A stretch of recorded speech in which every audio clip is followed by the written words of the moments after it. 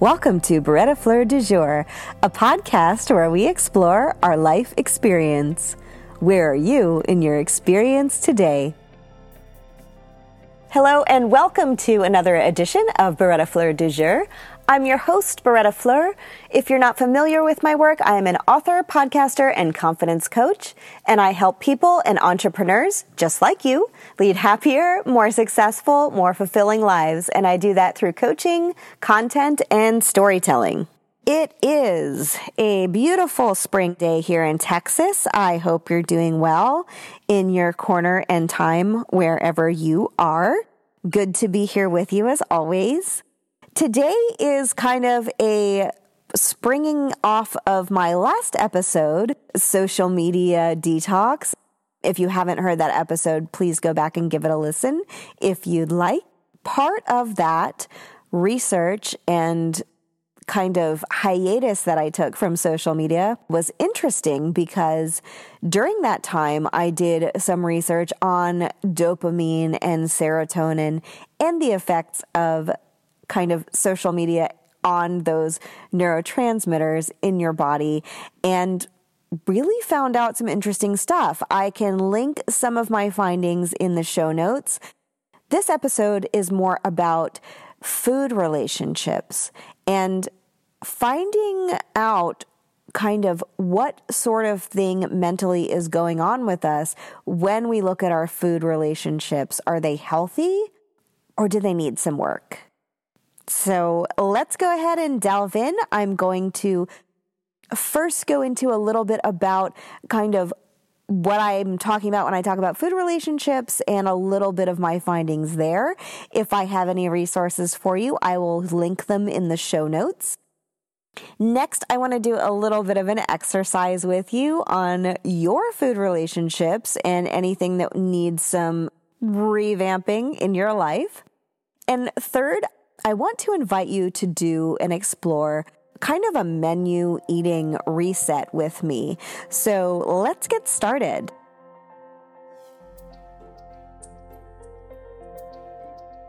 So what are we talking about when we talk about food relationships? Well, I wrote a blog post not too long ago because I don't want to out anybody or make anybody feel bad, but I have noticed sometimes with certain groups of people that I've been in contact with over the years, there tends to be a little bit of talk about, oh, I can't eat this or I can't eat that or, oh, look at me, I've gotten so fat. Just kind of noticed generally as people get together, and maybe this is women, but that could just be my experience, that we tend to kind of focus on, I should have done this or I shouldn't have done that or I should be doing this or I want to do this when we talk about food. So I just wanted to kind of delve into that a little bit. So I did a blog post on it and I will link it in the show notes, but it really makes me kind of sad because I feel like food should be this joyous, beautiful experience where it should bond us and bring us closer together. It should fuel our bodies and it should be enjoyable. But sometimes it's just not. So let me first go into some of my findings. So when I went on my social media detox back in December, my husband and I just started, it was like a switch flipped for us. And we just started eating really, really healthy food. And when I say healthy food, it's fruits and vegetables with way more vegetables than fruit and lean protein and a little bit of dairy. And it wasn't really like we're going on a diet. It wasn't like that. It was weird. It was just all of a sudden, I was just over it. I was over what we had been eating. I was over feeling sluggish. I needed a reset. I don't particularly love keto or the idea of keto. I don't like high fatty, fat foods. I was vegan for 7 years at one point in my life. I really just don't like the whole idea of like tons of fat and meat and cheese. And well, I love cheese, but it just didn't appeal to me. So in Whole30, I read a little bit about it, and it was like food prison. It was like, you can't have anything. So for us, what we started doing was really just, like I said, lean protein, regular protein, not a ton of red meat at all. What happened was he has lost 20 pounds and I have lost 15 pounds, making my weight loss journey since I started a whole fitness thing a couple years ago to 30 pounds total, which is weird. I see myself every day, and it's not like it's happening like immediately all at once always, but that's kind of a big deal. And I feel like a lot of people have fitness goals and have healthier eating goals. And I feel like I want to explore that and explain to you kind of how that came about for me. So maybe it will help you or somebody you know get into a healthier food relationship and get into a healthier lifestyle and meet some sort of goal. So that's kind of my whole point of doing this podcast episode. I also want to look at healthy eating relationships and food relationships in our families, whether that's growing up or our current households. So if you are currently living with a household or a partner, that might be something that interests you. If not, I apologize. It'll be brief. I just did want to touch on that. So my findings while I was detoxing from social media was I read up on dopamine and serotonin. And as I said in the last episode, dopamine is a neurotransmitter or chemical messenger used by your nervous system to get your nerve cells to talk to each other. It's responsible for how you feel pleasure and affects many parts of your behavior and your body functions, including your heart rate, blood pressure, kidney function, pain processing, mood, and attention span. This can also be linked to what signals your brain to know when your stomach is full when you are eating, which is a key factor linked to obesity, which really got me thinking about dopamine and serotonin and kind of my food relationships and what was going on. To be honest, I feel like detoxing from social media was a huge factor to getting me back into the realm of listening to my body, but also stopping my body from sending out those weird false dopamine signals. So kind of a big moment for me when I realized social media was making me fat. Not really, but kind of. So then, as far as serotonin goes, serotonin is another chemical messenger or neurotransmitter responsible for carrying signals between neurons. But serotonin helps with mood and memory. But the big thing is it can largely be found in your gut, not your brain. So serotonin is huge in the sense of your whole GI tract, as well as your sense of well-being and your sleep. And quality and quantity of sleep is huge when it comes to being able to maintain a healthy weight. In detoxing from social media, my body started kind of readjusting itself to what it's supposed to be doing. And it was like learning how to talk to itself again. It was weird. So for me, what happened was I started paying attention to the foods that I was putting into my body. And I just thought, this is gross. Like, this isn't good. Why do I want all these carbs? It was weird. I didn't want them anymore. I wouldn't have believed this from somebody, months ago, but I could care less about pizza. I don't care about bread. I don't want bread. I want a salad. If somebody had told me this on a podcast, honestly, I'd be like, oh, stop. Like, it's one of those one weird trick things. But and I'm not selling anything. Anything that you're getting in this podcast, you're getting for free. So it's not anything I'm selling. It's just my experience and what happened. I think it has a lot to do with detoxing from social, but also mentally examining my food relationships. So what I want to do with you now is to do a little exercise with looking at your food relationships and what's going on with you mentally and emotionally when it comes to eating.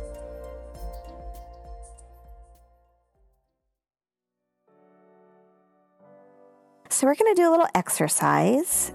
Now, this exercise is 2 parts, so just bear with me, a little bit longer than what we usually do. And I want you to kind of be aware of and present with the emotional response that you feel when you interact with food and when you're eating.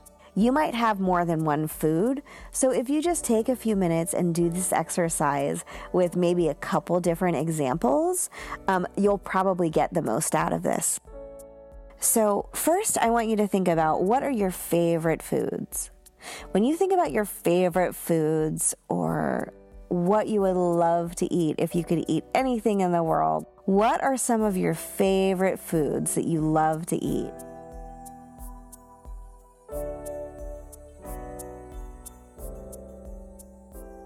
Next, I want you to think about, when you think about your favorite foods, how do they make you feel as you're consuming them? Are you excited to eat them? Do they taste good? Do they remind you of your family?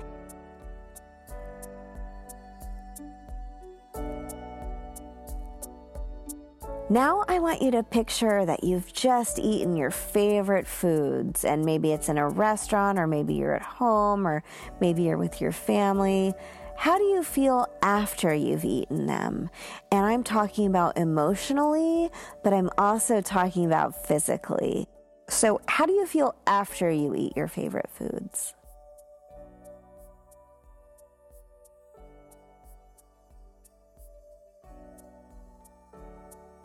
Next, I want you to think about, when was the last time that you ate some of your favorite foods, and how often do you eat them?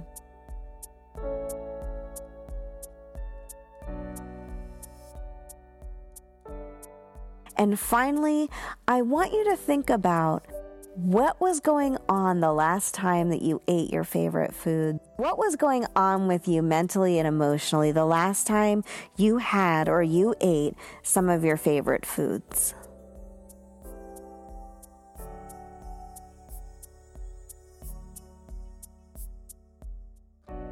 So for the second part of this exercise, now that you've thought about your favorite foods, how they make you feel thinking about them, how they make you feel eating them, and then how you feel afterward, I want you to think about, what are the eating habits of you and your family?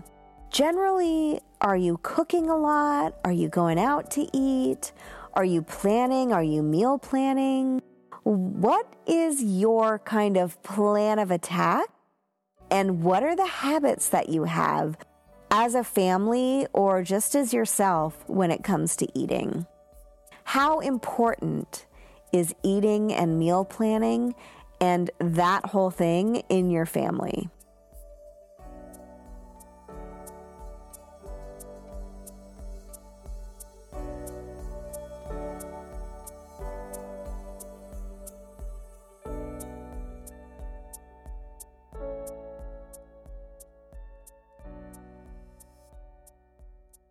So in this exercise, I'm wondering if you uncovered some sort of uncomfortable, weird stuff with food, as far as either emotions that you encounter when you're eating, or when you're thinking about food, or maybe after you've had food that you would normally indulge in as one of your favorites, or looking at how you relate to food in your daily life, how you treat it. Is it a social thing or is it fuel?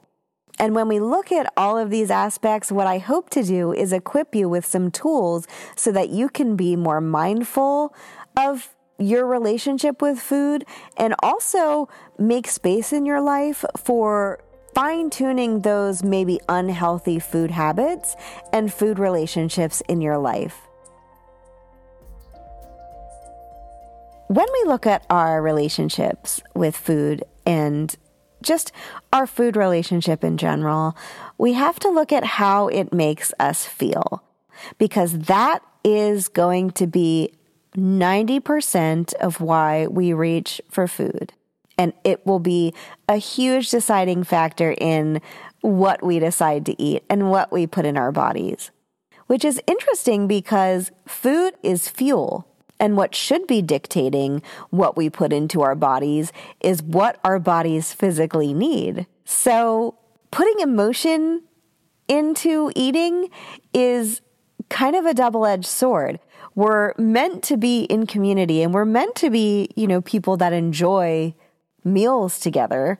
But when we put the actual enjoyment on the eating of the food itself, it can be pretty detrimental and lead to bad decisions and ultimately bad habits, because a habit is really only one decision being made over and over and over, and our comfort level with making that decision increases.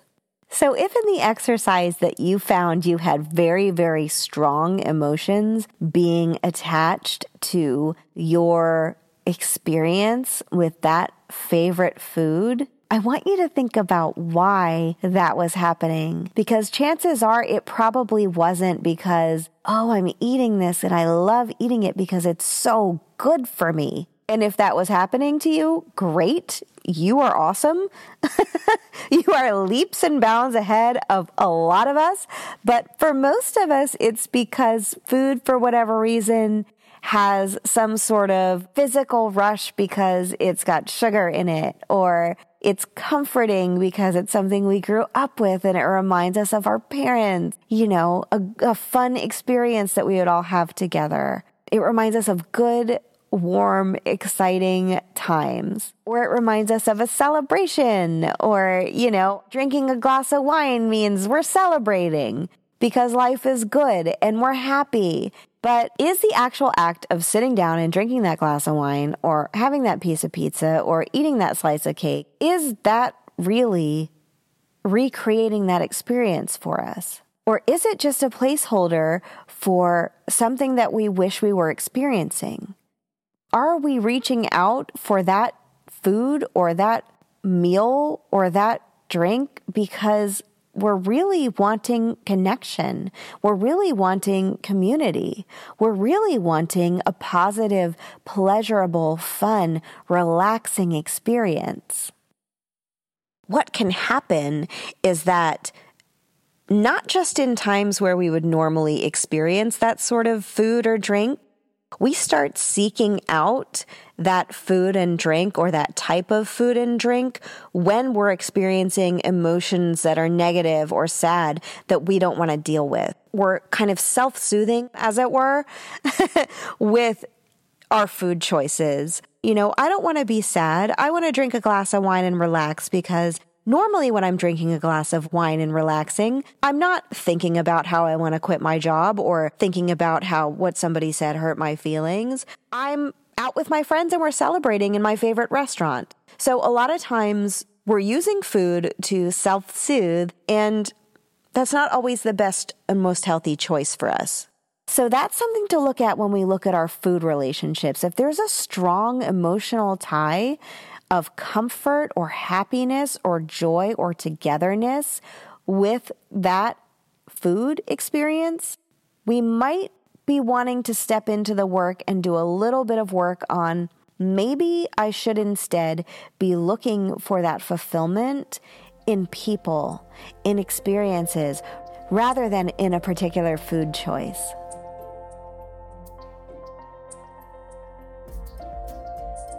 Now, conversely, if thinking about your favorite foods, or any food for that matter, especially after you've eaten them, if it brought up negative feelings such as anxiety or anger or shame or frustration or worry, or if you felt sick, that's also something to look at and to address.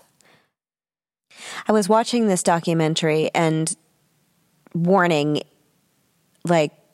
so super sad, called Emma Wants to Live.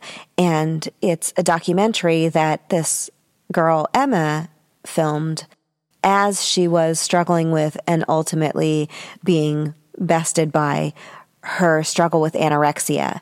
And there's no words for it except for it is utterly devastating.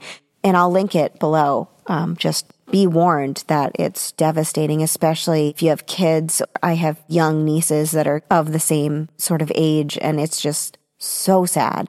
You know, the courage of this young lady to want to share and document the final days of her life as she struggled with this disease.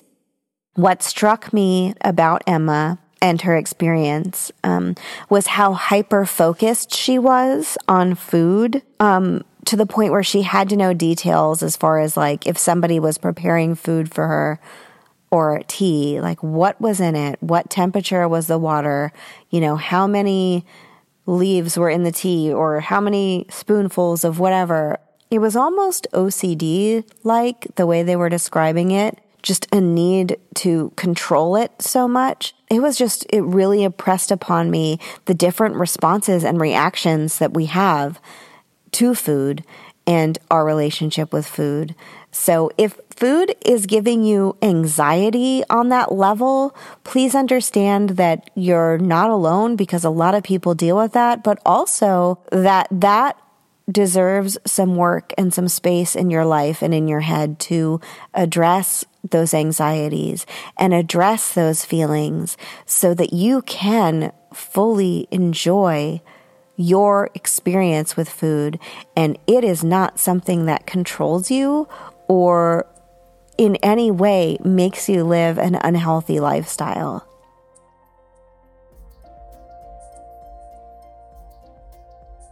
In my blog post about food relationships, I went into habits and I said, there aren't any unhealthy foods, really only unhealthy habits. And what I mean by that is if you're doing something repeatedly, it's either going to have a long-term negative effect for you or positive long-term effect for you. For example, if you're tanning out in the sun all the time, you're going to get wrinkles and sunspots. If you're putting on sunscreen, you're moisturizing your skin, and you're being cautious, you're not going to have those issues with wrinkles and sunspots. Both are habits, and both are having long-term effects, both positive and negative, and one could actually eventually lead to skin cancer. So when I talk about habits, I'm talking about creating small habits that in the long term really give you a good return and a positive lifestyle. I do want to address healthy eating habits and family.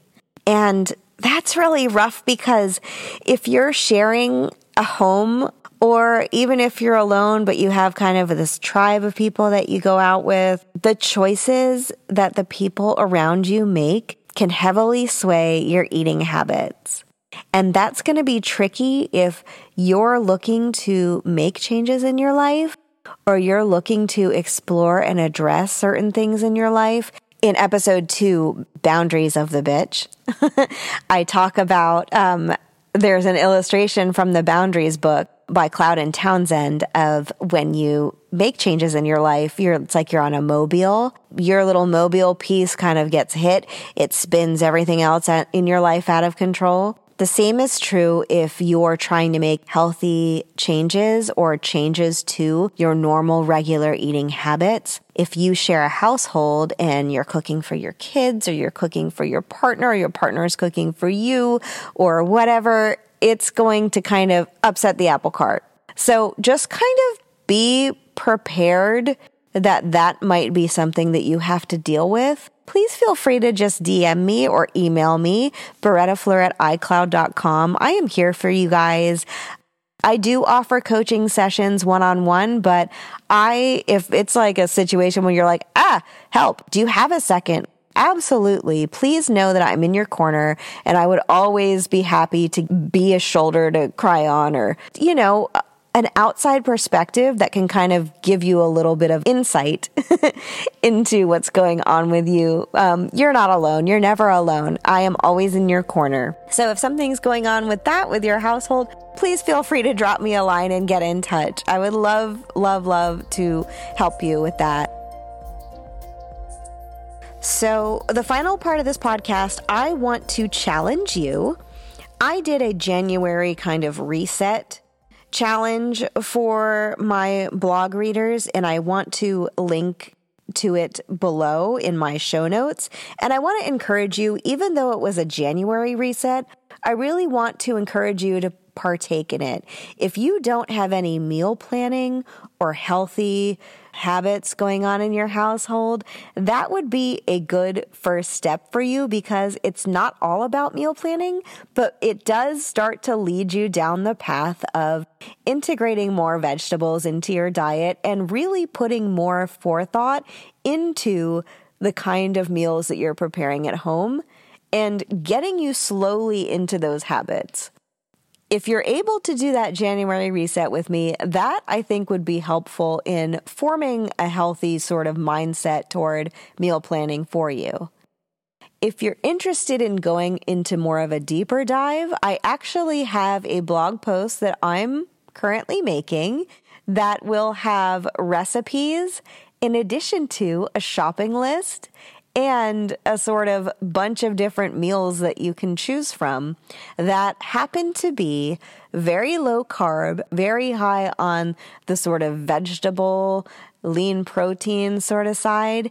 If you don't eat protein, if you're, vegetarian or vegan, I'm sure you can figure out a way to substitute those things, and you're probably really healthy anyway. You might just have a problem with, more emotional eating. Finally, I'm going to ask you to keep a food journal, and that's going to be a emotional sort of document as far as emotional attachments that you have for different meals. And I'm going to ask you to do that for 1 solid week. Every single meal that you eat, even if it's just a little notes app on your phone, I can also create a little food notes journal page that I will link for you in the show notes and on my blog. If you want to print it out and be kind of fancy with it, you'll be able to do that. But basically, I want to have you get in touch with what different foods you're eating and your emotional reactions. So you're going to be able to figure out, I was stressed out at work. I had 3 Oreos. I was anxious and worried about something that happened at work, or I got in a fight with my partner and I didn't feel like eating. So you're going to kind of keep a food journal that has strictly to do with emotions involved with how you're eating and what you're eating and your eating habits. So those are going to be 3 things that you can do. You can do the January reset, you can do the meal plan and the recipes and all of that, and you can also do the food journal. So I want to leave you with this thought. If your habits are bad right now, if you're not happy with your food relationship right now, or if you uncovered something that's really just kind of worried you, or if you're just feeling overwhelmed with not being sure that you can change your habits and you can really make a difference in the way that you're relating with food, it's a journey and it's not going to happen overnight. So don't expect it to. Be patient with yourself, be gentle with yourself, and understand that this is going to be a step-by-step process, and you are not going to give up your nightly glass of wine. I mean, you don't ever have to give up your nightly glass of wine if you don't want to. But if you want to, you're not going to be able to do that just one day randomly. It's going to be baby steps, and you want it to be baby steps. And the reason why you want it to be baby steps is because that will be a lasting lifestyle change and a habit, and it will be just as strong as your former habits. So if you're expecting to all of a sudden eat, in a different way than you've been eating for years and expect it to stick, don't expect it to stick if you don't take the time to build it up. It's like a muscle. So, and the more thoroughly you make these changes by doing the mental work as well as the physical changes to what you're eating, the more you will create a different mentality, and the more you will heal your relationship with food and make it functional instead of dysfunctional.